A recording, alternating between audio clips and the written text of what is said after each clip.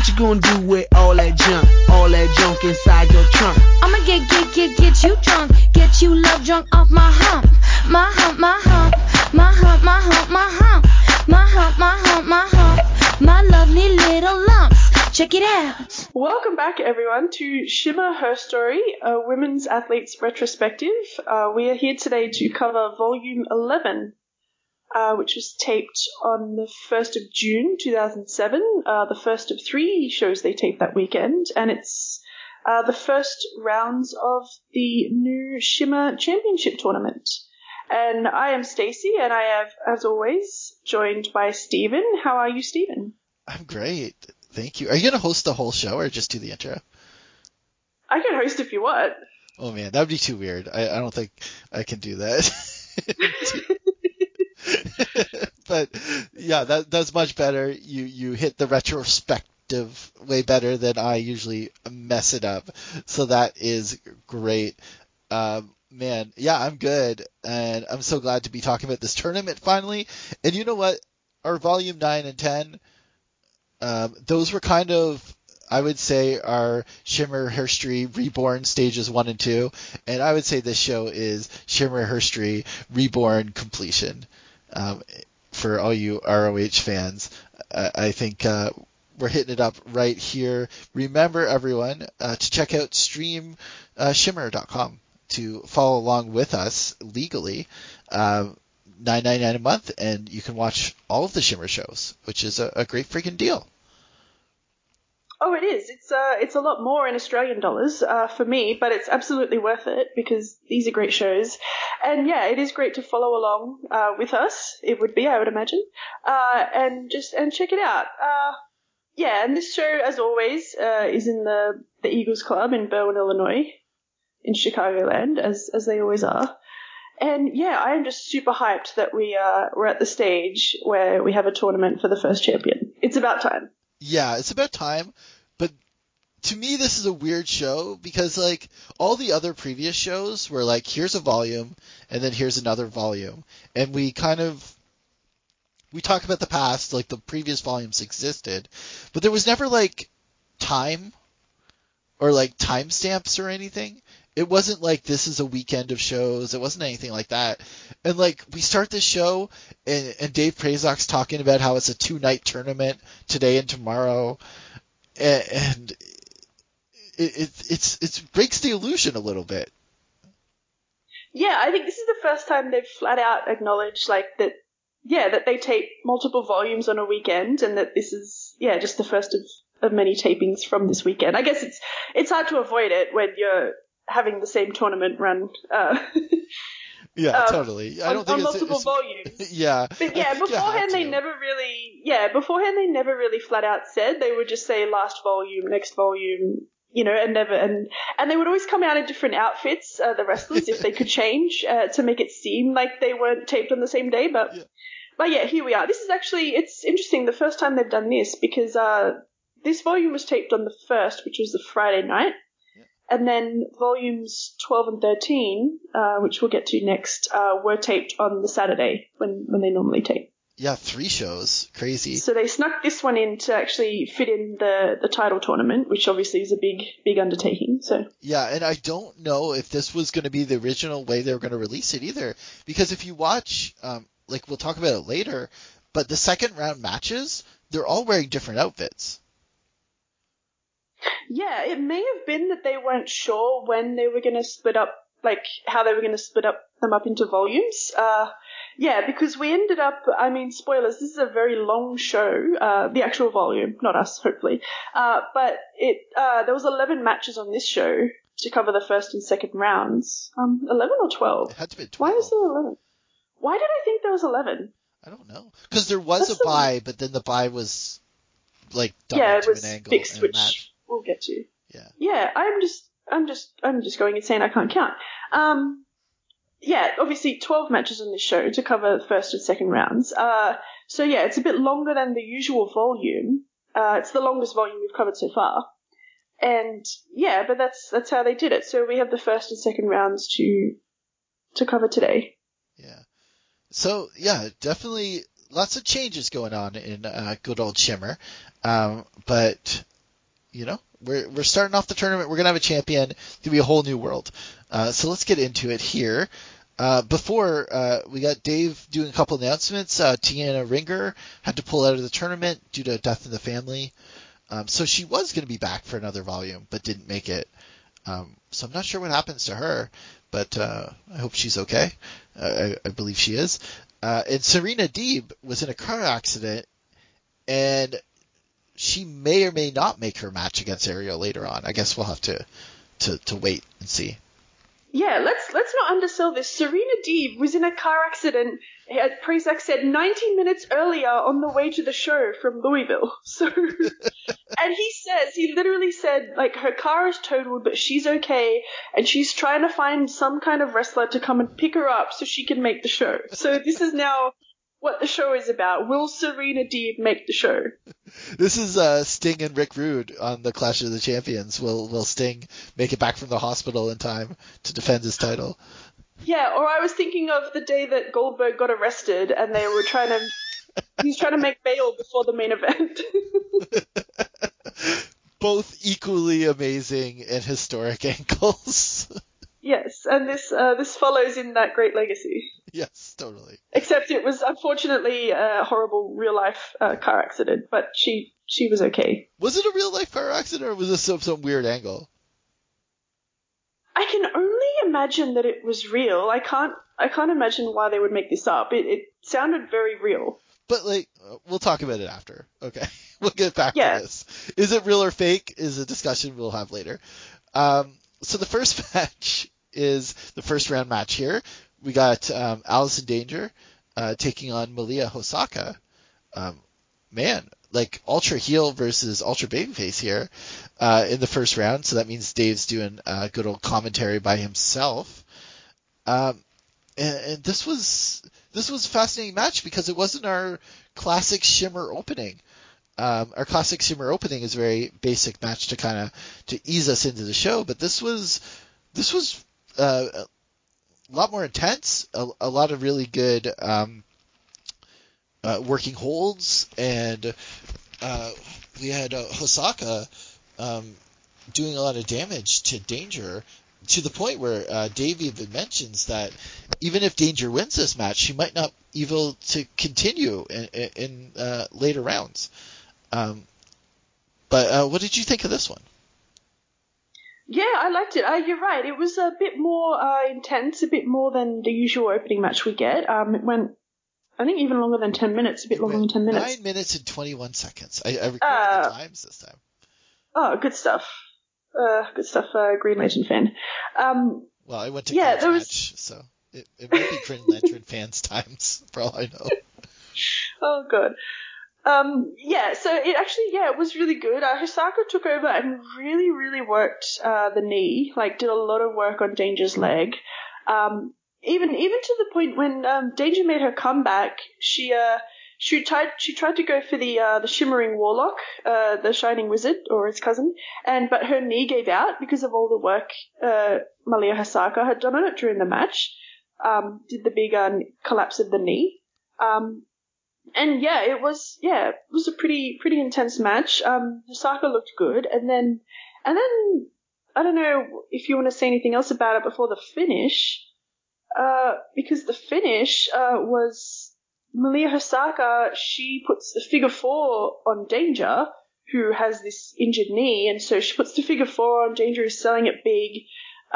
She's in so much pain. She lays back on the mat with her arms down, and the ref counts the pin. Yeah. And Danger just doesn't sit up. She doesn't get her shoulders up. He counts 1, 2, 3, boom, that's it. And I've never seen anyone actually win that way. They lay down in the submission, the ref counts 1, 2, and that's the cue for them to sit up. Yeah. That's always just a spot, but she actually got pinned that way. She didn't get up for the 3 count. Yeah. Because of all the pain in her knee from the figure four. And it was clear she didn't pass out either. No, she wasn't passed out. She was just in too much pain to get her shoulders up. And so Malia Hisaka actually beats Allison Danger here and advances in the tournament. Yeah, so this was really good. like not only a good match with some good storytelling with the story of Danger's knee here, but we got a big upset first thing. So who knows what can happen in future matches throughout the tournament. Plus we got that unique finish, which I kind of loved because you never see it for a figure four. But, it also gives a chance for Danger to do commentary the rest of the show. So multifaceted booking here. I think, I absolutely. It served a lot of purposes here. And I think I realized when she went back to the desk later that, oh, right, if she advanced, she'd have to keep getting up from the desk to go wrestle and come back. So probably for the best.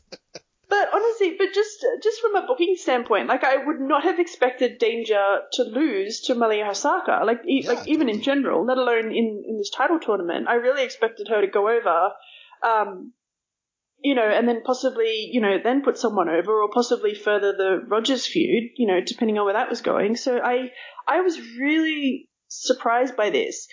But I will say, in Danger's defense, I know ages ago on the earlier volumes, I probably made a crack or two about Danger, getting the big moments, getting the big send-offs, and doing a little bit of Triple Hing as her role, as the wrestler slash booker. But we shut up about that, didn't we? Yeah, she's definitely not Triple H. She is not Jeff Jarrett because she put someone over here in the first round and went back to the desk, and I just honestly, and it I'm joking, but I'm also not joking because full credit to her to actually know her role and do that, because it would be so tempting to put yourself, in this tournament, and give yourself some tournament matches and stuff, but they didn't, and she's put over Hosaka here. So yeah, we have an upset. We have Danger back on commentary, and we have Danger with an injured knee, which may or may not come up later. But yeah, so this is definitely very interesting from the get-go. Yeah, totally. And I did like when Danger does return later on to commentary. She says that she'll take this result up with management because the referee shouldn't have counted her down. In the mirror? Is that what she means? I don't know.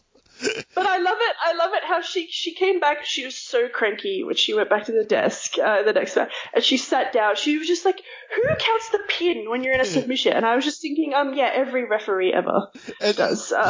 What's so great about it is that Portia was in the match, Portia Perez. So she immediately was like, oh shit, I can make jokes. So fine.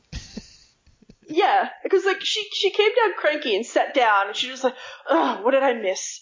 And then 2 minutes later, she was so grumpy. And then 2 minutes later, she's cracking Portia jokes. So she recovered mentally. Yeah, totally. Good for her.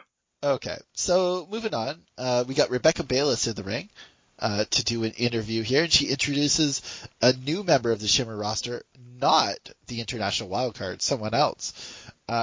And she brings, first of all, Bayless's bangs look amazing here. So, good job. And she brings out Alicia, who comes out to Fergie.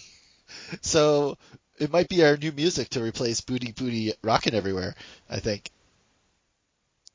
There's a lot going on here, isn't there? Bayless is out here introducing Ra's newest diva. Wrong show, but and Alicia comes out to my humps. To be clear, to my humps by the Black Eyed Peas, which again, banger. So I like that. Alicia comes out, but all I could think about was Billy Joel because Alicia was announced as all the way from Hackensack, New Jersey. Yeah. And all I could think of was that Billy Joel song where he sings "Who Needs a House Out in Hackensack," and clearly the answer is Alicia's parents. But Alicia comes out here. She's obviously very clearly a heel. She's yelling at the crowd. I mean, it's always hard to tell in Shimmer, but Alicia seems like a heel to me. She's yelling at the crowd. She's disgusted. She's clearly being positioned as this annoying screechy Jersey girl. The crowd. Yeah. And it's amazing that she's coming out here with a Jersey girl gimmick.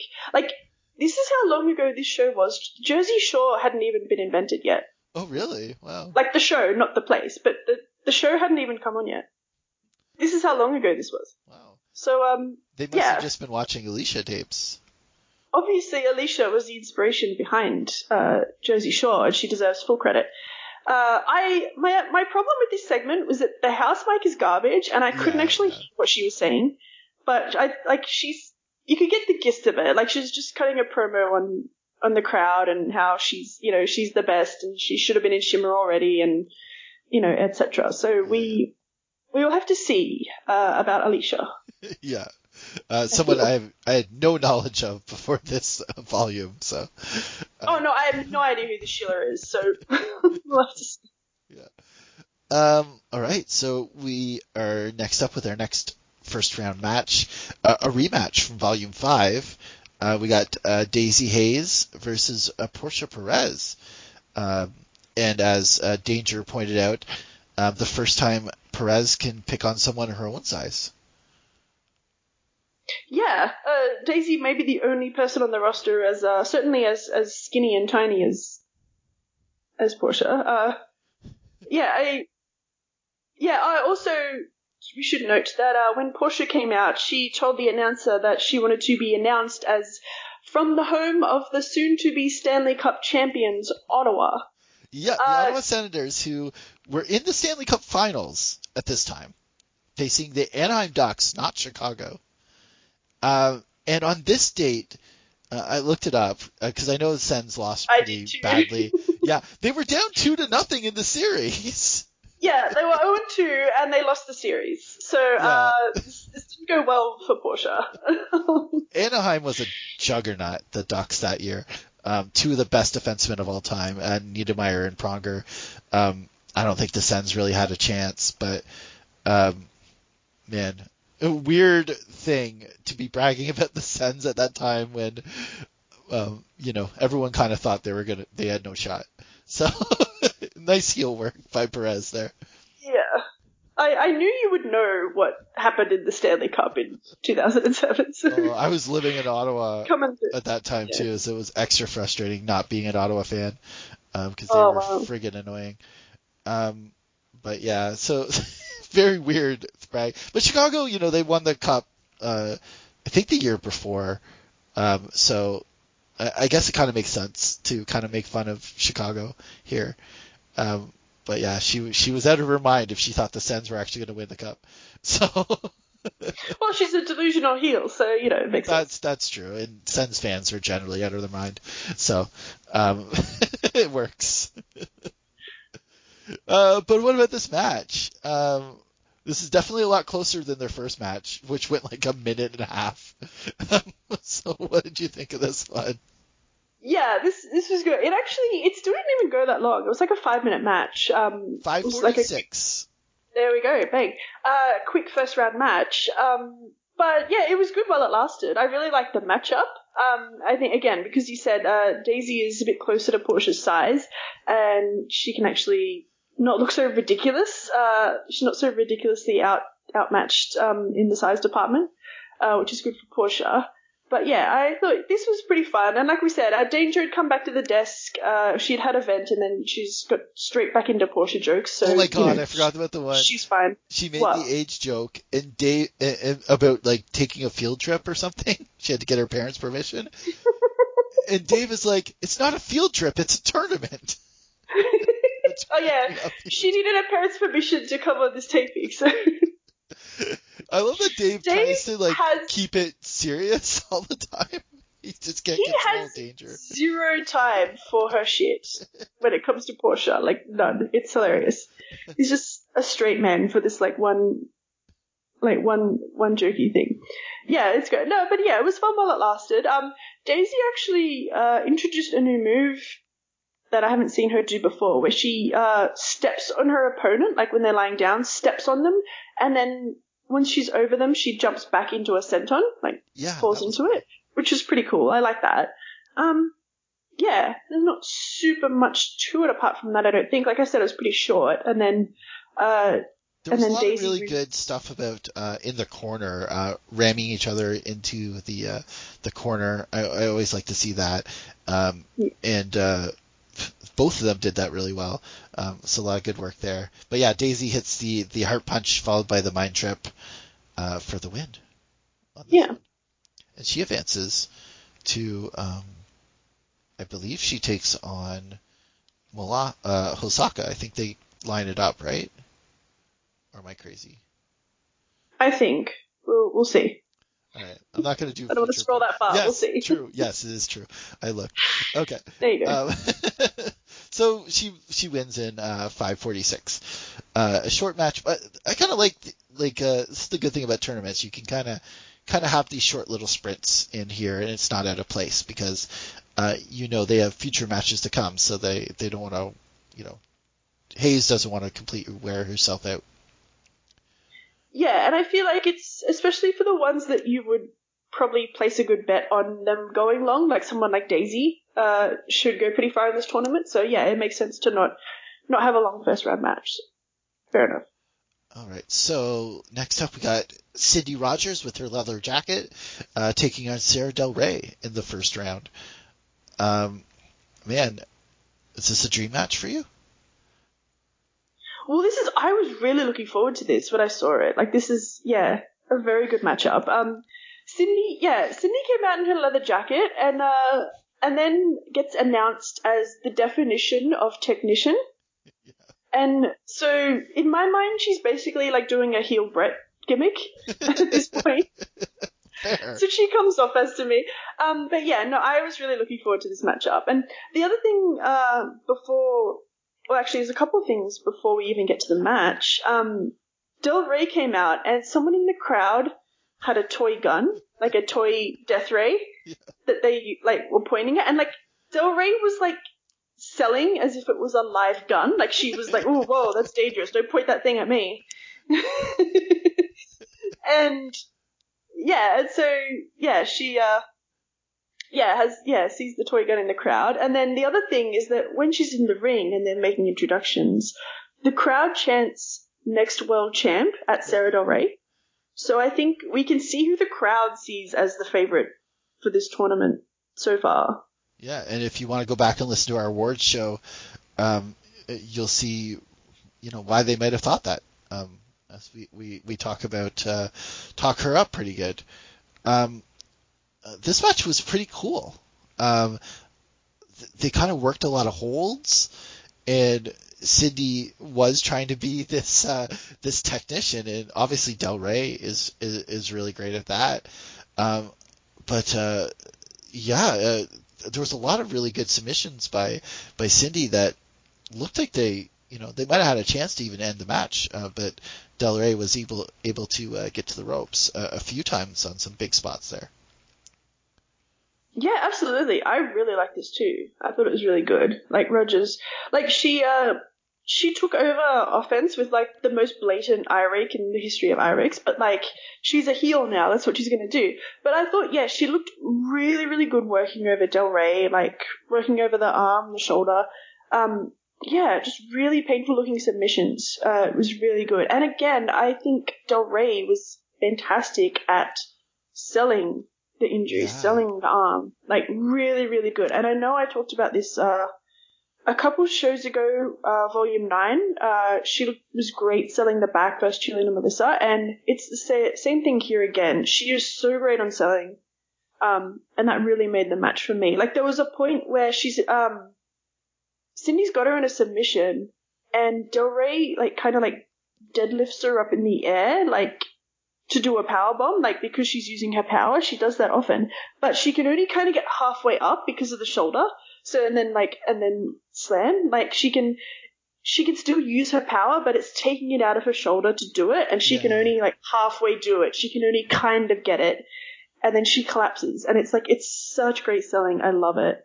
Even there's one time where she's being covered, and Del Rey actually does kind of the Joshi bridge out of the pin escape, but she can only kind of halfway do it because of her shoulder. She gets up and then and collapses back down. It's really amazing. She sells just enough to where she can still get these spots in, or still use her power to power out of these moves, but only halfway because she's that hurt. You know, she can't hold the weight for that long to actually pull through and hit things. Like it's really just amazing. Yeah, it was wonderful. And she also she pulled out something you don't rarely see. She was a babyface who did an abdominal stretch in the middle of the ring, like flat out, and then turned it into a really cool roll up for two. But like, how often do you see a babyface do an abdominal stretch? Yeah, especially out of nowhere. Like you usually only see them like as a counter to the heels abdominal stretch. Like Yeah. that's the escape. But like I think it was one of those things where it's like I can put this move on because it's not putting weight on my shoulder kind of thing. Like she really did well, and I like when she came back and just hit those nice big boots. I really enjoying her just absolutely clubbering people with these boots now, and then the and then we straight get to jacket suplex just killed her. That was brutal. And that was the finish. Del Rey hits the straight jacket suplex and pins her. But they had a really good struggle, like to get there, like to get into position for it, which I liked. And and I also liked that Del Rey won with something different as well, because it's like with an injured shoulder, it's like she wasn't going to be able to like do the deadlift into the butterfly submission and then slam her like she normally does. Like she would not have had the arm strength for that, so she didn't do it. She ended up just doing this straight jacket suplex instead. And, you know, it shows you that Del Rey can beat you with so many things, which she's always a threat that way. It's also a nice thing for the tournament. Like, it's only her first round match. Again, Del Rey is someone who will probably be going long into this tournament. So she's not going to win every match the same way. This time she busted out something different. And I really liked a lot about this. Yeah. And it went a lot longer, too, 10 minutes and 46 seconds. So, yeah, really good. I feel like, on paper, this would have been like a kind of featured first round match, if that makes sense, because with Cindy's heel turn and then you have Del Rey, like it seemed like a big matchup for the first round, so I'm glad they got some time. Yeah, for sure. And Cindy comes out of it looking like really good because she stood toe to toe with Sarah Del Rey and even got pretty close with some of those submissions. So, really looking forward to her in Danger mixing it up again after that. So moving on in the tournament, we got the Portuguese Princess Ariel versus Serena Deeb in a first round match, which Deeb is not in the building because she was in a car accident. So Ariel wins by forfeit. Or so we thought. But then out comes Alicia, who's very annoying in a good way, and she basically goads Ariel into facing her. Pretty much is the story here. Yeah, basically, just comes out and challenges Ariel. So instead of Ariel moving on by forfeit, we now have a new first round match, which is Ariel versus Alicia, who we met earlier. Not the smartest babyface move there, Ariel. No, but when a babyface is ever smart, so, you know, it's pro wrestling. That's true. She fits right in. Totally. Okay, so here we are. It's Alicia's debut. What did you think of Alicia? It was interesting. She's she knows how to be a heel, like that's for sure. Like she yells at the crowd, she's very annoying. You know, we have that about her. I'm not wild about her in the ring. I can't say she was particularly impressive in the ring, and I think the key moment here is when Alicia jumpstarts her from the get-go and just dominates like the match, basically, just takes control. There's a point where Alicia hits a big boot in the corner and then falls on her ass. Yes, it does. Which would probably sum up about how I felt about her in the ring. Yeah, basically. I don't know if you felt any differently, but she hit another running boot that looked really good. But she didn't fall. And then actually it was pretty good little sequence there where she tried it a third time, but that time Ariel blocked her and had a really good hot fiery comeback. I think Ariel looked really good here on her comeback. That looked really good. but yeah, Alicia super cheats. Ariel confronts a ref after she gets a 2, and then she gets attacked from behind, and Alicia hits her A-bomb Michinoku driver while pulling the tights. We got another uber heel in the company to go along with the experience and Portia here. So that part's good, but she's this was clearly a surprise win story, right? Yeah, I wasn't crazy about this whole thing because, like I said, like Alicia didn't really show me a lot in this match. I thought Ariel, like you said, looked really good. She was hitting like these stiff forearms again, bang bang bang, and yeah, hit some nice moves, and yeah, and then Alicia hit her finish, pulled the tights, and won. Which again, I was not wild about her winning either. I assume. See, this is what I mean. This is why I assume it was a real thing, because I assume that the plan was to have Serena versus Del Rey in the second round, so they had to put Alicia over here as her replacement. Oh, okay. You know, that kind of makes sense. But like I can only assume, because I wouldn't put Alicia over here. You know what I mean? But it actually made me upset me, because I would have so much rather Del Rey versus Ariel. Like, how stiff would that have been? Oh fuck yeah, they would have. Yeah, but we'll talk about what we got later, because that was something too. Yeah, true. It was something, and a different something, which it was something all right. Okay. Moving on, we got some hard hitters again here. Well, we got Lexi Fife versus Mischief with Daphne in a first round match, which is a rematch from Volume 3. A few rematches here in this tournament, and yeah, I thought this was pretty good. They got 8 minutes, and Lexi, she tried a different strategy of bending Mischief than everyone else, which I thought was pretty good. And Lexi looked really good here when she was in control. But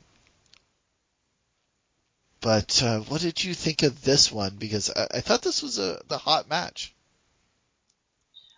Yeah, I liked it. Like, maybe not as much as you, but I thought it was good. There was a lot going on, I think, in this match. I seem to have a lot of notes for it.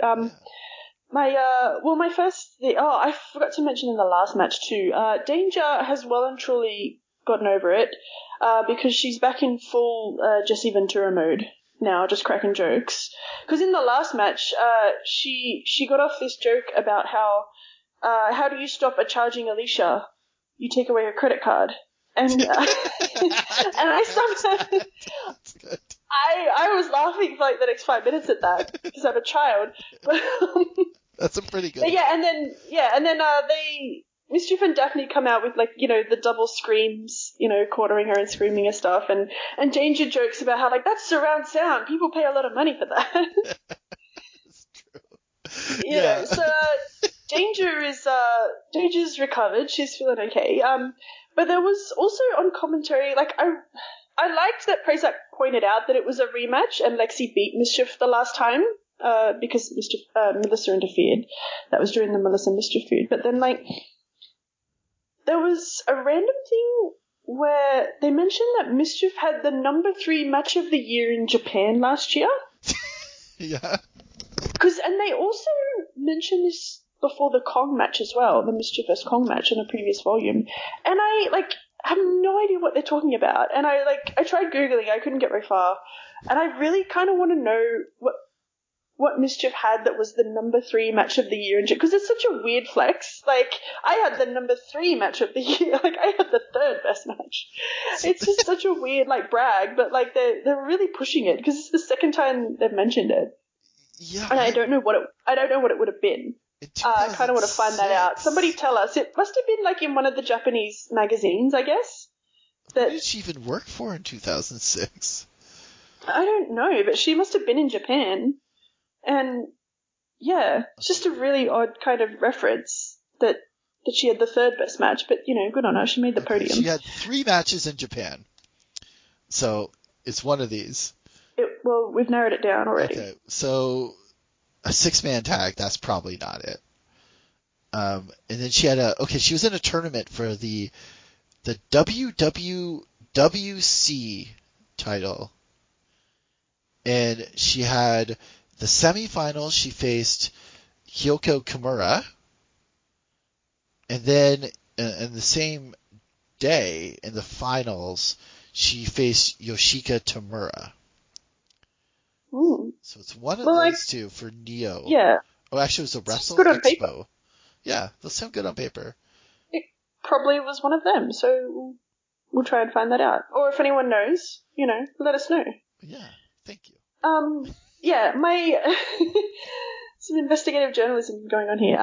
My only other thing about the commentary before I even get to the match, but Prazak, he almost had it on previous volumes, trying to get over the fact that Mischief can bend in half, but it doesn't mean it's easy for her to bend in half. It means that her body is contorted and it's very painful. But here, he actually says, "Oh, I'm kind of becoming immune to Mischief being bent in half," and it's just no. Do not say that, because then why are they bending her in half if it doesn't even hurt her? You know what I mean? If it's not effective. Yeah. That's a really horrible way to put that over, and I really hate when they downplay it. Because it's the same with Melina. They would do that too. Oh, she's so bendy, and they say the same thing with Mischief. And it's that's not helping. That's just making us think that it doesn't hurt that much, you should be saying how, painful it is to be bent, completely in half. It really frustrates me when they don't sell that properly. Anyway, but the match itself, yeah, I thought was really cool. There was lots of cool stuff in it. Mischief, got on, an octopus sub, and then Lexi, picked her up and slammed her out of it. It was really cool. And yeah, Lexi even did her normal pendulum submission, did it in a different way, and then did a slam, which was really cool. There's lots of fun stuff. There was a really great thing when Lexi went for her attitude adjuster, and Mischief just drops an elbow on her throat to counter it. Yeah. That was really cool. It was a very pinpoint kind of counter, which I liked. Yeah. There's lots of good stuff in this. And then, we get to the finish, which Daphne, interferes. Kinda. She gets... Well, I feel like she's on the apron, and then Lexi's the one that grabs her. Yeah.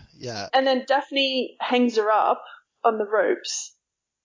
And then Mischief rolls her up, but she doesn't get it. And I also thought that was a really nice looking near fall where she gets the roll up, but then she can't balance on it long enough to hold it, and then she and loses it, and so it was a near fall. But then and then Mischief wins with the desecrator. Yeah. Countering the attitude adjuster. Yeah. Yeah. So revenges her loss from previous. Daphne's asserting herself. Weird that Hosaka, her partner, moved on, but Lexi did not. So I don't know if that will come into play at all in the future, but more stuff going on here. Yeah. So this is another good first round match. Yeah, for sure.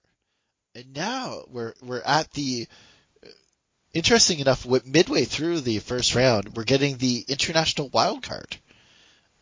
Which taking on cheerleader Melissa, we get Dark Angel Sarah Stock, Canadian who made her name in CMLL in Mexico.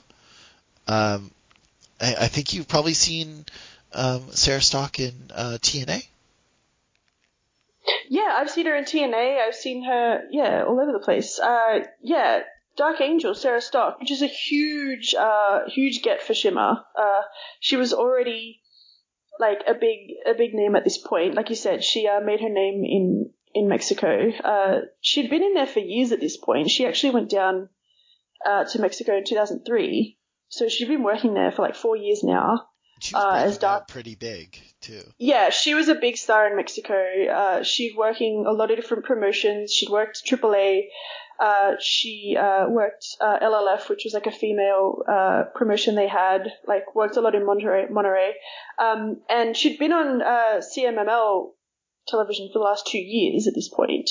She was a regular there. She had a huge rivalry with Princessa Suhei, who just was in the second Mae Young Classic of all things. She turned up there, but she was a big wrestler in Mexico as well. They had a long rivalry. She had taken some people's hair, taken masks. Sarah Stock, like she was a big star in Mexico at this point. And this was actually her return to the American independent scene. She hadn't wrestled in the US since 2003. Oh, wow. Okay. So, well, look at you and your research here. Doing my research now. Yeah, well, I kind of wanted to know because I knew that she was a big star in Mexico, but I didn't know the details. And now, like, looking at it, like, yeah, like she really was a huge star. And yeah, and this is the first time she's actually come back to America and worked in America. So this was a really big get for them. Yeah, big wild card. And it's nice to get another style into the company as well. Yes, that's also true because, yeah, we haven't really had anyone from Lucha turn up, although there's obviously some wrestlers who have experience in Lucha or experience in Mexico, but nobody quite like Dark Angel. So. Yeah, and I thought she showed a lot of great fire here versus Melissa, who, like we were talking on previous shows, Melissa was kind of here to make sure Sarah Stock looked great, and for Sarah Stock to come out a star in this, which I think both of them did a really good job doing that. And I found it interesting. Here we got Sarah Stock. She hit a big somersault plancha off the apron, which we don't see too many dives in Shimmer, eh? No, we don't. They only pop up really a couple of times. Like, mainly people have been diving out onto Kong.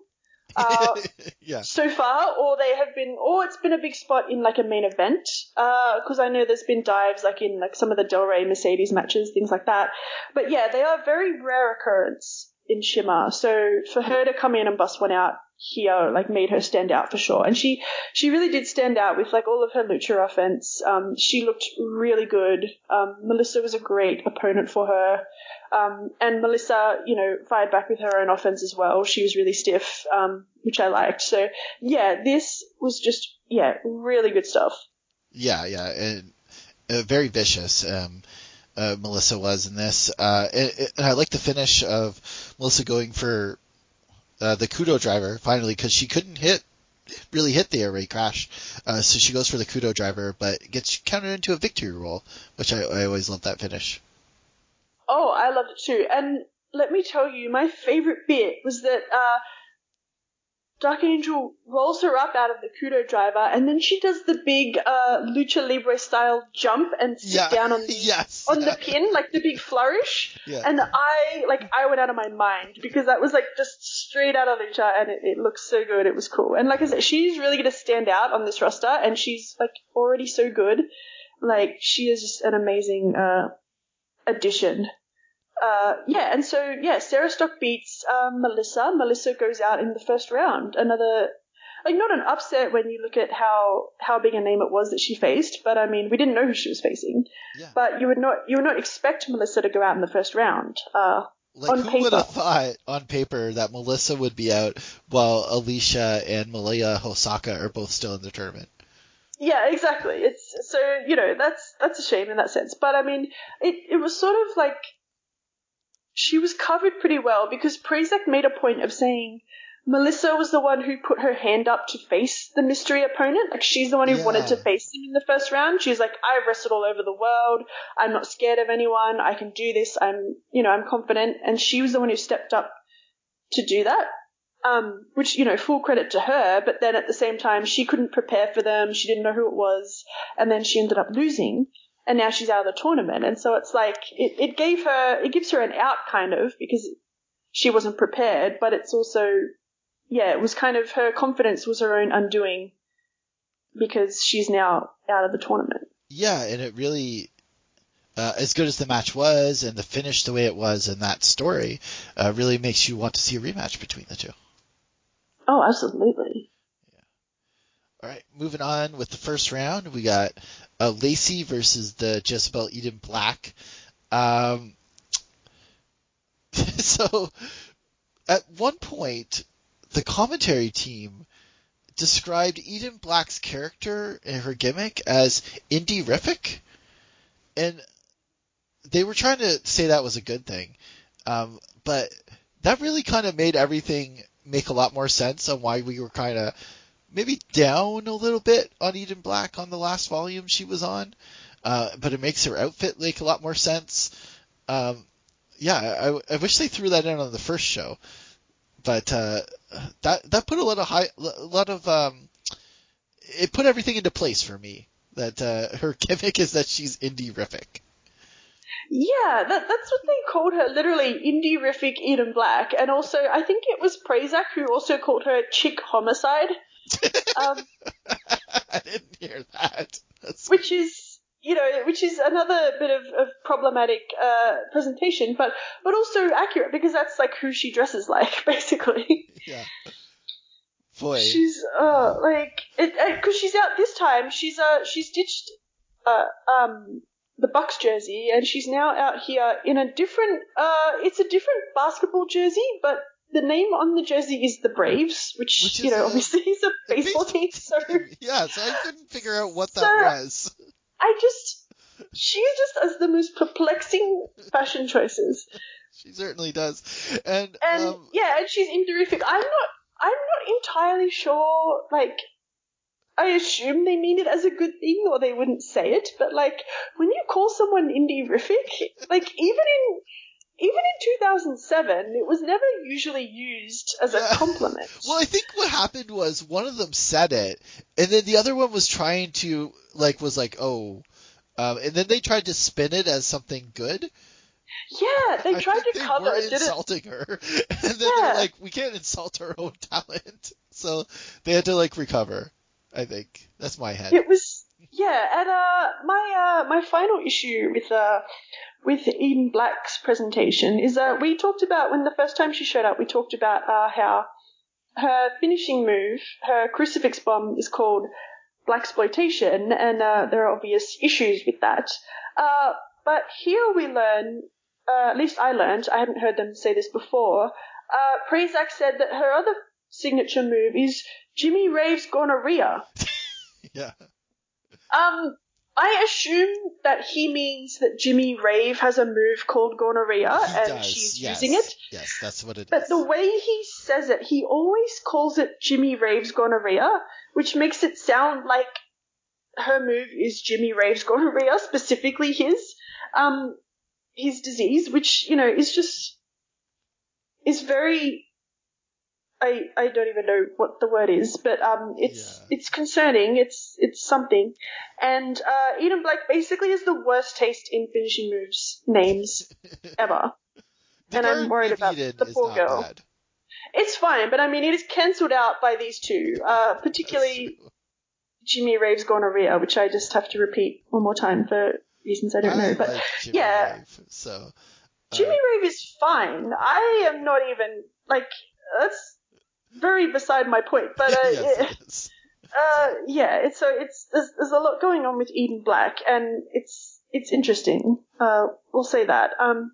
Let's talk about Lacey now then. The thing is, we actually really need to talk about Lacey. Yeah. And this is when Lacey comes out for her entrance. Before we even get into it, she comes out for her entrance. I could not tell exactly what happened. She came out for her entrance. There was someone in the front row who had who'd made a sign, I presume about Lacey and someone. I don't know if they were kissing, or if it was her with someone, if it was her with Rain or her with someone else entirely. Was this during the Jimmy Jacobs storyline, maybe in Ring of Honor? When does that start? Possibly. I hadn't considered that angle. Yeah, that probably was going on at this point, I want to say. I can't remember. We'll have to go back and check. But, like, yeah, it was her and someone, and she took offense to the sign, and she turned around and went to the camera and said, and I quote, "I am surrounded by ignorant Republicans. Ew." Lacey rules. And, yeah, I mean, frankly, 2007, 2020, any time really, I think ignorant Republicans, ew, is a sentiment we can all get behind. Yes. So I have no choice but to stand a woke queen, Lacey, and yeah, but it was really baffling because I couldn't make out what had offended her so much, like what the sign was about, but she was offended, and that's what she called them. And yeah, so basically, ignorant Republicans, ew. What I also like too is that the referee wants to check her for weapons again, and which is ridiculous because she never cheats. Well, the thing is, so she went on that rant again about how she never cheats. Has she cheated like since like the first couple volumes? It seems like she's going out of her way not to cheat to prove a point. I think so. I think it's more like she's a heel in other ways. Like, she's not one of the ones who overtly, like, cheats, and she certainly hasn't cheated to the point where she's had a weapon concealed in her gear. So, like, you know, she has a point there. But I mean, she does, like, I'm pretty sure she, like, pulls the ropes and stuff like that. She's definitely not as overt about it as pretty much all the other heels in Shimmer, let's be honest. I think she goes out of her way not to cheat. To be honest, I have to really pay attention, but like, she seems to have been like one of the earlier volumes. The referee called her a cheater, and she like got offended. And I don't think she's like, I think she's went out of her way to like, if she's gonna cheat, she's doing it clearly behind the referee's back, so they'll never see it. Like, she seems to be trying to make a point to those refs. Yeah, and she took that personally. Yeah, exactly. I think Lacey, it's not so much that she cheats, it's just that she acts like a dick. Like, she almost doesn't need to cheat because she's so great at being a heel in other ways. Like, the first few minutes of this match was amazing, right? Yes. Because Eden took her down to start the match, and Lacey jumps up and says, "Okay, you got one, but I wasn't ready," and then complains that she wasn't ready. And then they do a thing, and then Eden Black does a kip up. Yeah. And Lacey's like, "Oh, okay." And so then she tries a kip up, but when Lacey leans back on her shoulders to do the kip up, Eden just jumps on her and covers her and gets a near fall. And then Lacey starts complaining because she wasn't allowed to do it. She didn't let me kip up. She didn't let me. You know? Oh, I was so happy at that. And then they go for a test of strength, and like Lacey stands on her tippy toes, so Eden Black is too short to do it. And then she makes fun of her for being short. It was great. Eden's a short ass. Lacey is actually full on out of her reach, and just such a dick. And so the first few minutes of this, I was out of my mind, and I literally have in all caps, "I love Lacey." Yeah. So I have now turned into Jimmy Jacobs somehow. Perfect. Yeah, well, we can all get on the Lacey bandwagon. And she does a really great job of selling in this match to make Eden Black look like her offense actually look good. And Lacey gets the win with the implant DDT, and actually they got 10 minutes and 57 seconds, so one of the longer matches of the first round. Yeah. Oh, absolutely. Yeah, it was actually a good match. Like, there was fun gaga to start, and they actually hunkered down and had a pretty good match. Like I said, like, Eden is fine, but I think Lacey really carried this, because all I could watch was Lacey.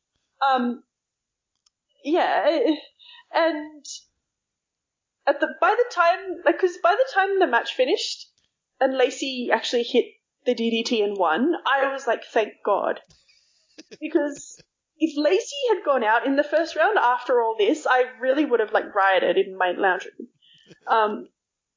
13 years later. Yeah, this was just mainly an incredible Lacey performance from the minute she stepped out. Like, she was great in this. Yeah, totally. Yeah, she's definitely the star there. And since she won, the winner of Nikki Roxx versus Reign is going to face her in the second round. So we got a chance here that it's going to be the destruction of the Minnesota Home Wrecking Crew, which is a fun little story to play up here in this match. But but I gotta say, Nikki Roxx had a new outfit, which I think she looked more like a wrestler, maybe a little bit. I don't know. I zoned out completely. There's something about Nikki Roxx that I'm not buying. I don't know. What do you have to say about this match? I really, Rain looked really good, vicious early on with her stuff, and then I don't know. Talk about Nikki Roxx versus Rain, please. Yeah, I get you. Like, I'm with you, honestly. Like, I don't have a lot about this either. Rain looked good. Like, I really liked the moment where she did the pointing at my brain, I'm so smart, Arn Anderson move, and then got killed. Yeah. Because that's always like the best spot. They're really living up to the Minnesota part of their name. Today. There wasn't much going on, and I agree with you about Nikki. They've really been pushing her and really trying hard with her, but she's just not there, and it's almost becoming like a little bit like frustrating isn't the word, but it's like there are so many other people that could be in this spot and getting pushed and aren't really there, and it's just Nikki Roxx is getting this push, and she's really not living up to it. Like she has some, because she's quite tall and solid, so like when she actually hits a big move, it looks pretty good, but it's like there's nothing else there that she has. She doesn't look good selling. She doesn't look good like piecing a match together. And she looks awkward like so much of the time. So it's just. What'd you call her? A baby gazelle earlier on? Yeah, she was a baby giraffe, baby gazelle, an alien in a human skin. And she basically is still all of those things. She's improving. And she is, but it's like it's incrementally, and it's not enough to justify like this big push that she's on. Like I get like the booking is justifying it, and like they are booking her well if that's where they want her to be, because she's been getting all these wins since the Big Kong match and working her way up the card. But it's like, like I'm not feeling it from her. So but she won. That's the frustrating thing. She did, like they were talking up the whole match. Oh, what if Rain wins? Then it's Rain versus Lacey in round 2 and all this. So I think that the way they said that, it made me think, well, obviously she won't win. Yeah. Imagine how good a Rain Lacey heel versus heel match is going to be one day, if they ever do it. I don't know if they do. That would be like a race to the bottom of like morally. Yeah. Oh my God. It would be fun though. Like imagine how they'd freak out. It would be fun. Oh, I would love it. But I think Rain looked good in this match. Like she hit some nice things. She had like this really cool like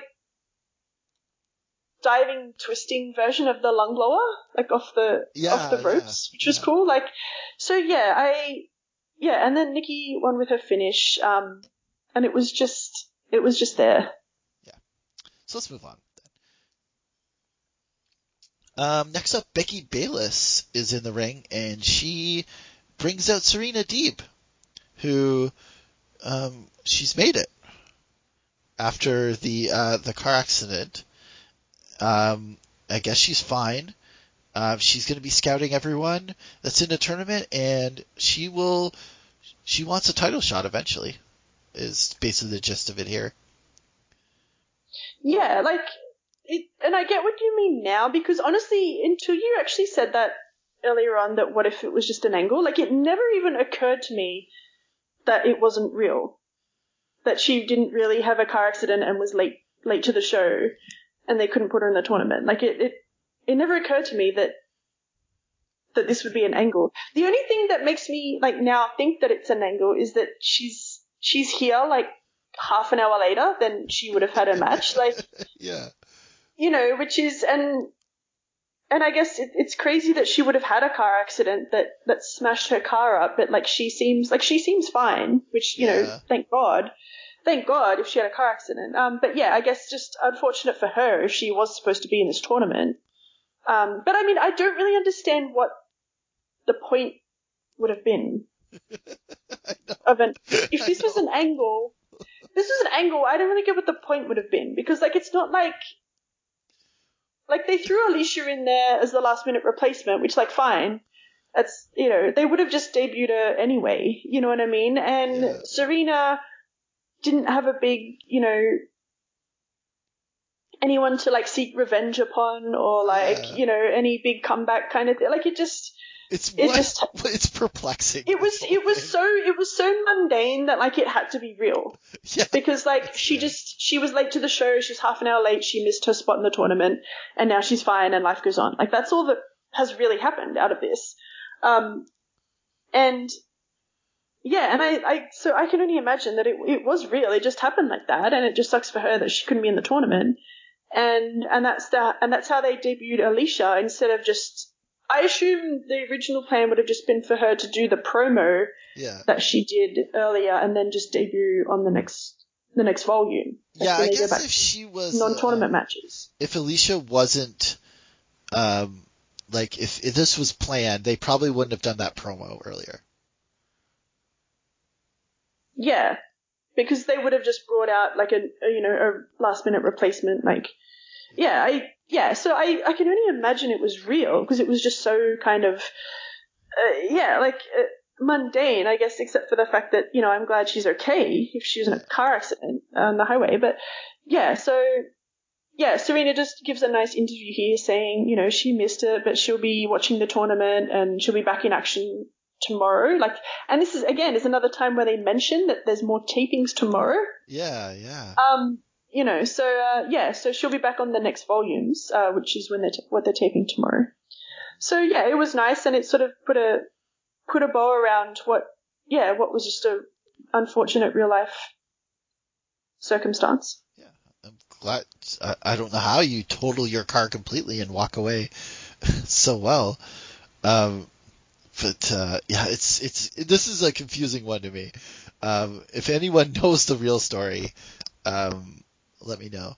Maybe she just had like a flat tire. Like that would make more and they sense. just had to cover. Yeah, a flat tire, so she couldn't make it on time, and they make up the story about the car total. That would make more sense to me. Make her sound like a badass. She walks in there without a scratch on her. Yeah, exactly. All right. We're on to the second round now. And we got Malia Hosaka versus the Hayes, Stacey Hayes. And we start this off with a lot of really good exchanging of holds on the mat, which I was really digging here. And it kind of escalated, but it stayed in that kind of vein.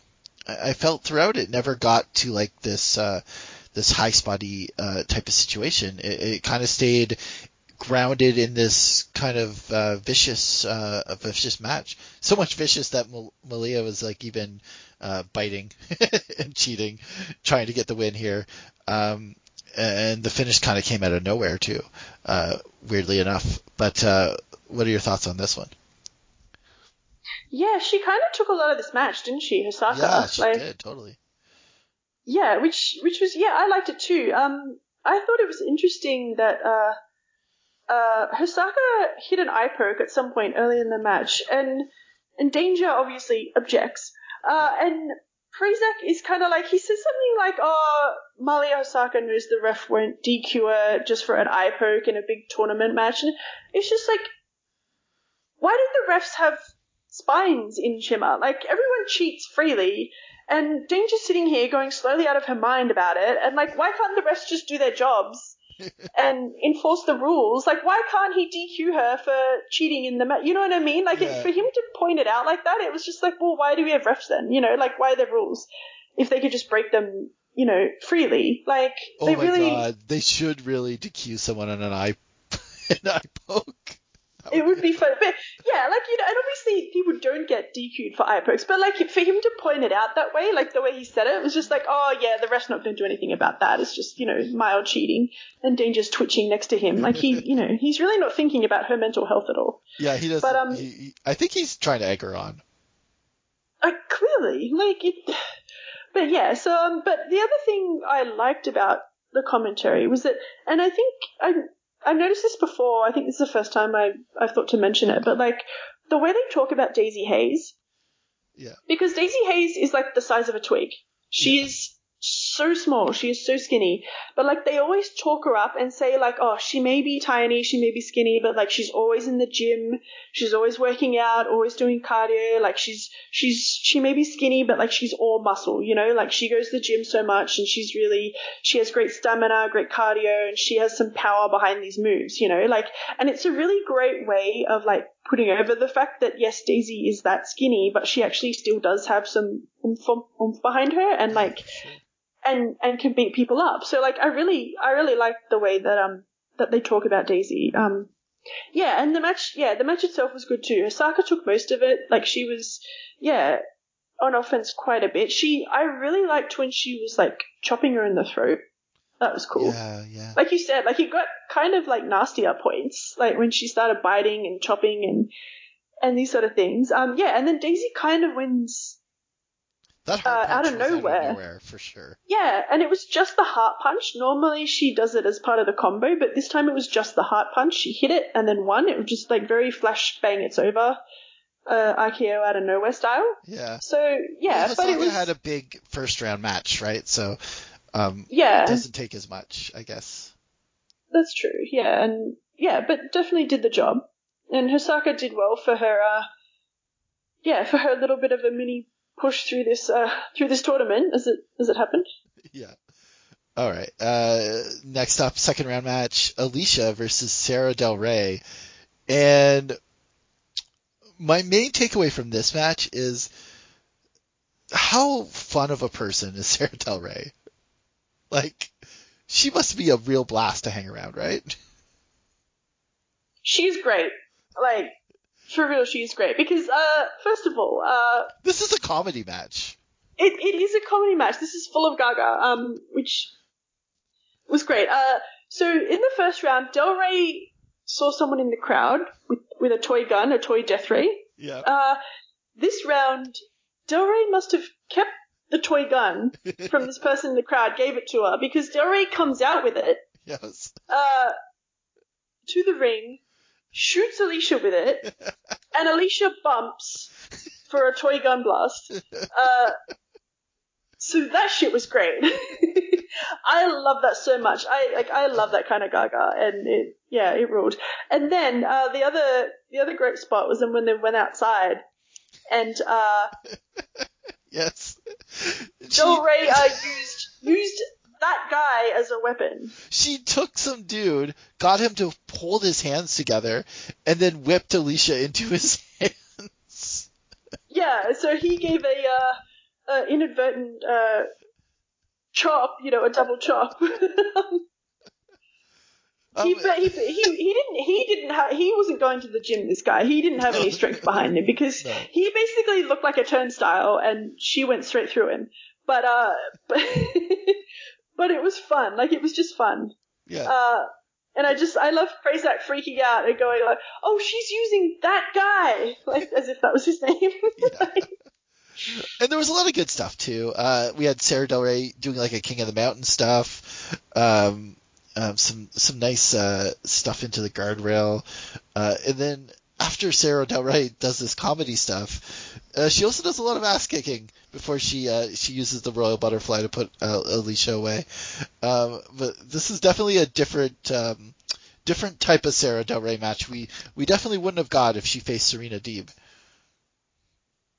No, that's true. That's a good point. And I'm glad we got it, and I'm glad they went with this for Del Rey versus Alicia, because I would not have been able to handle a straight up 9-minute match with Alicia, because it's about 7 more minutes than Alicia should last with Del Rey. But she just wanted to fuck around, so like that made it.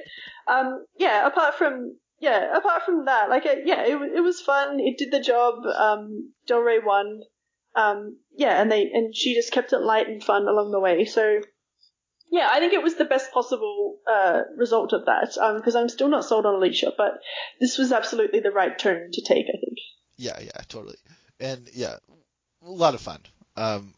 Not your world class bang burner, but a fun little display there.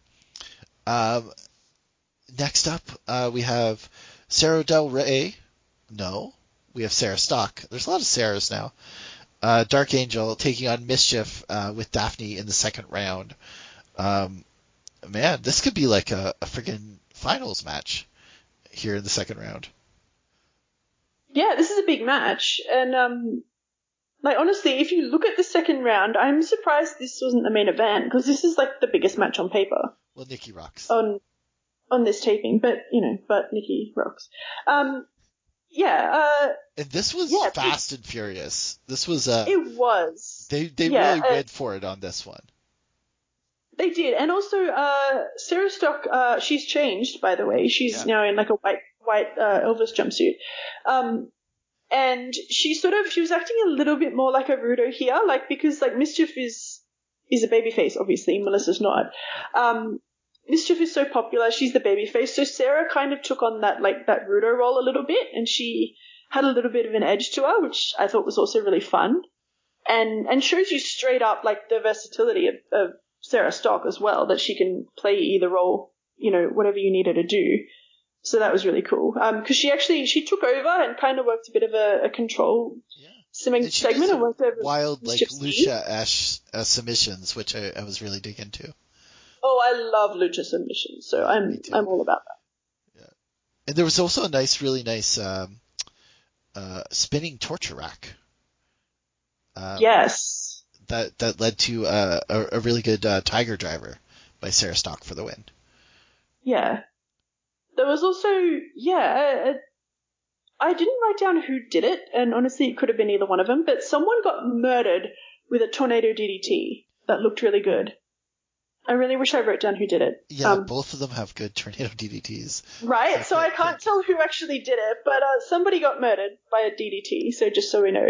And the only other thing about this match of note, I feel, is that, like, on commentary, they kept talking about, and obviously in the first round, Sarah Stock beat Melissa, and now she's out here versus Mischief, and on commentary, they were acting like Melissa and Mischief are tag team partners. And I just think since fucking when? Like, they hated each other for volumes. They teamed up once to face the Minnesota Home Wrecking Crew. They teamed up reluctantly, as feuding partners. And then nothing. And I even like cage matched this shit, and I checked, and it's not like they teamed up anywhere else in wrestling at this time. Like, it was just the weirdest thing that they had one match where they reluctantly teamed up in the middle of their feud, and then suddenly they were acting like they were tag team partners. No, and they teamed up after their feud. So weird. Well, yeah, it was after their matches, but it was still it still felt like their feud was going on when they teamed up, but then nothing happened after that. They just kind of dropped it. Yeah. And they haven't really been with each other since, because that was back on Volume 8. And nothing has happened with them since then, and I just found it really weird that they were talking as if they were tag team partners, because, not since I last checked. So it was a really weird commentary, but apart from that, the other thing, Sarah Stock won, right, and beat Mischief, and I think it was Prazak who said, "Oh, that was a surprising decision." The way he said it, I'm like, well, it would have been your decision to put her over. Well, Mischief is kind of the star of Shimmer. One of the stars of Shimmer. And Sarah Stock's making her debut night. But yeah. Oh yeah, no, it was just funny that he was just like, "Oh, well, that's a surprising decision." Is it Dave? It was like one of those I'm patting myself on the back. Yeah. But the match was really good, and Sarah Stock advances to the semifinals. Up to that point, would you say that was the best match of the show? Possibly. I think I had I think I liked Sarah vs. Melissa a bit more, actually. Okay. But this was also pretty good too. One of the best matches on the show for sure. Yeah. Sarah Stock having good night. Good debut here. Yes, definitely. All right. The final match of the second round. Final match of this volume. Lacey taking on Nikki Rocks. And Lacey comes out and someone hits on her, and she is completely disgusted and calls them out for it. And yeah, Lacey's the babyface, I've decided. In 2020, she's the babyface, basically. It's Well, she should have been all what along. happened. Well, true, but the world. It was 2007. But like, what happened was she came out, and the guys in the crowd were like offering her money, like dollar, like bills. I don't know how much, but like bills of money, and then I think one guy gives her like a card or his number, like kind of like that, like hitting on her, and then she grabs that and then rips it up. Like fuck off. And now she's like, and she was like, I'm gonna be sick. No, I'm nauseous before my match. Like, it was just like, but she was so good at reacting to this and dealing with it. And like, just in general, men are gross. Why are you? But yeah, basically, I love Lacey. Yep. It's just, she's having a night. She is. She is definitely a star here. Let me see. So my question is this, because the crowd was really into this one. Do you think the crowd was really in this one because they really into Nikki Rocks, or they really like just chanting Rocks after they say Nikki, or did they just really dislike Lacey and she does such a good job? Or it's a combination of all this stuff? Yes. Is my answer. I think it is a combination of everything. Like, Nikki is over. Like, she's more over with them than she is with us, I feel. Because they have done a really good job booking her push. And she is over for the spot that she's in, like, which is good. But I definitely think it helped when the crowd latched onto the Rocks chant, because obviously if the crowd has something to chant, they will chant it, and it makes you, sound a lot more over, and it's a very easy thing for them to do. And I also think Lacey is the biggest heel on the shows, like, in terms of how much the crowd hates her. Yeah. She's the most hated person on the roster, and she's definitely in a spot where she brings that heat to her matches. So I think it definitely was a combination of all three. But I don't want to sell, like, Nikki short, because as much as we're kind of not on board with her, the crowd does like her, and she is over. And it is working. Like, the push is working in terms of how she is perceived by the crowd, I think. Yeah. It's just that we're not seeing it in, like, the match quality is all. So, like, as annoyed as I was that, like, Nikki Rocks is the main event of this show, I was equally as happy that Lacey was in the main event of the show. True, yeah. After this show. So, so I think it cancels each other out. Yeah. And it's a combination of everything. Yeah, and Lacey did, she controlled a lot of this, really riling the crowd up throughout this match. And Rocks was there. She was selling okay. She didn't have any really great hope spots, but she did enough, I guess, to keep the crowd in her side. And it kind of led to this nice little finish where they were trading attempts at their finisher before Lacey hit hers. 15-12 to win this match, and I was very happy to see Lacey get the win here. Oh, I was so happy. I've literally written down yes! ! That she won. I was so happy when I saw it. Because it was fine. There was nothing really wrong with this. Like, it was a decent match. It was a decent match. It wasn't, like, spectacular or anything for a main event. But yeah, Lacey looked good in control. Like, she really was pulling out all of her stuff. She put, like, lots of random submissions on. She used the Shimmer Classic camel clutch. Yeah. Did she cheat? Clearly. Did you see her cheat? Well, she was biting. I don't know if you would count that. She was, like, fish hooking her face in the camel clutch, and she did bite her at one point. Yeah, but no, you're right. Like, and I honestly think it's because she doesn't have to cheat, because she's so hated already, like, just from being Lacey. Yeah. I honestly think she doesn't even need to, which is amazing. But I think she was more just being a dick, because I know Danger on commentary, for a lot of this match was banging on about how, like, you know, you need to take the right path in Shimmer, you need to do things the right way, or you're not going to get anywhere. Like the same shit that she's been telling, you know, Cindy Rogers this whole time, and she literally says the phrase like, "I'm the voice of reason around here," and it's just like she knows, like. We know, like, because we've talked about this. She thinks she's like the voice of reason, so she knows what she's doing. So we all agree. So I don't know what Lacey was doing to bring that on, but she obviously was triggering danger in some way. But Lacey basically just did a really good job in control. She put this really wacky submission on where, like, she was carrying Nikki, like, across her back, like around her back, but like with her stomach facing out, and then like falls back and like squishes her like on her stomach. Like it was a really like cool a move. Standing bow and arrow type of thing. Yeah. Yeah. And then it ended up getting slammed like when Lacey drops down. Like it was really different, really cool. So Lacey was just grading this again, and a really nice finish. I liked how they did the finish, and thank God Lacey won. Lacey is like working for 100 people at this point on this weekend. So far, she has been great, honestly. And hopefully we see her a lot more in the rest of the tournament, because weirdly enough this time, I have not watched any further, and Stacey here has watched ahead the rest of the tournament. So tables have turned. Yes, I couldn't wait, honestly.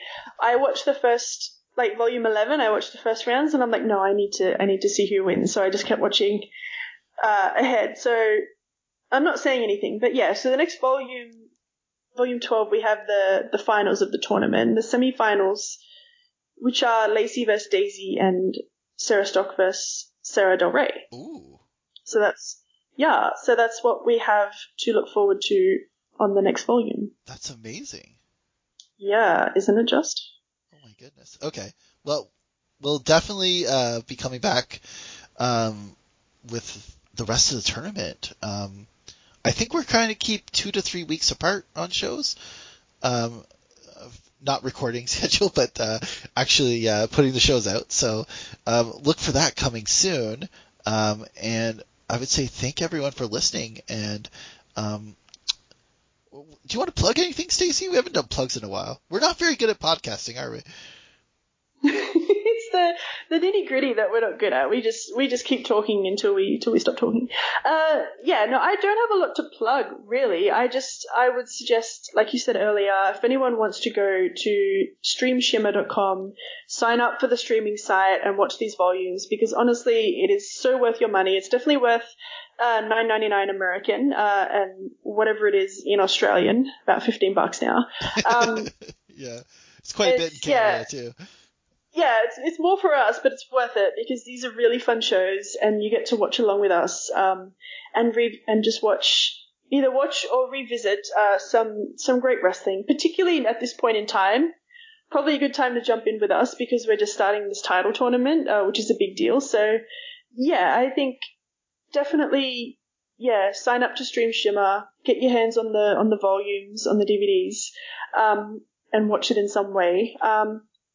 I don't have anything else to plug except I just want to – actually, yes, I do.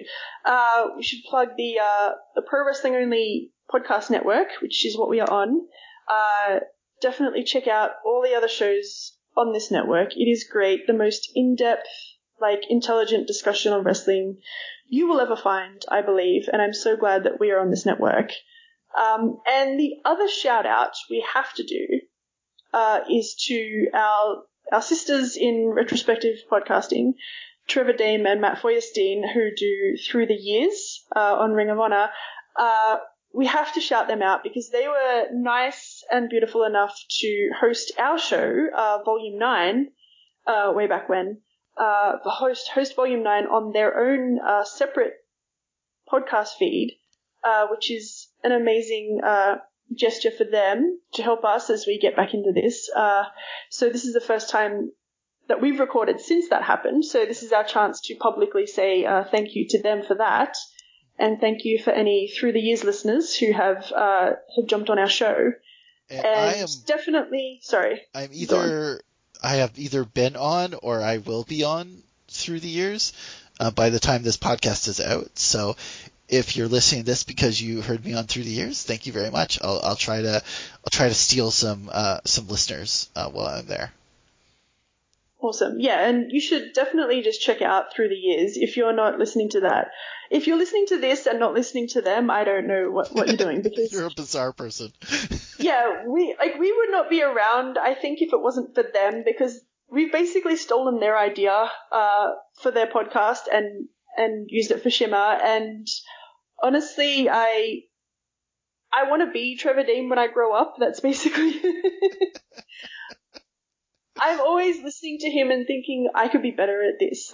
This is what I should sound like. So I love those guys. They have a great podcast. I have not watched a minute of Ring of Honor pre-whatever in my life, but I listen to their shows and I feel like I've watched them. It's so good. Even if you haven't watched these Ring of Honor shows, you can listen to them and get the picture of the company. It's just a great listen, and can't recommend it. Totally, and I want to be Matt Feuerstein when I grow up, so this is good for both of us. And mad props for them. I do appreciate the way they cover some of the shittier parts of Ring of Honor and don't just let it slide. They point it out, which is nice. I like to hear that. But let's end the show, Stacey. How do you want to end the show? Let's end the show. Just to confirm, what would your match of the night have been?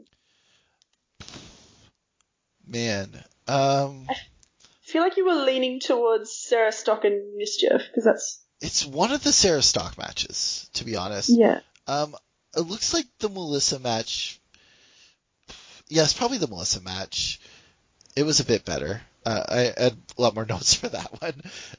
But two very good matches, and they did feel very different, which was good.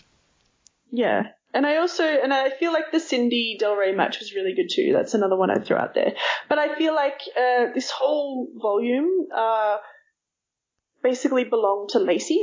Yeah, she's the MVP. She was the MVP of this show, definitely. So all in all, this was a really good show. It was a longer show than normal, 12 matches. But they didn't lose you at any point. It's been a good tournament so far, and I'm really looking forward to the later rounds of the tournament. Oh my God, does that set up a great, say what you will about some of the people that advanced in the first round, but damn, that second round is amazing. And whatever the finals is going to be is amazing, because it's all great leading up to that. Oh, absolutely, yeah. They have booked this well so far, that's for sure. Yeah. Surprising booking by Dave, but he did a good job. He surprised himself even, so that's how good it was. All right. Well, thanks everyone for listening, and we'll be back with Volume 12 and the completion of the tournament in a couple weeks. Thanks.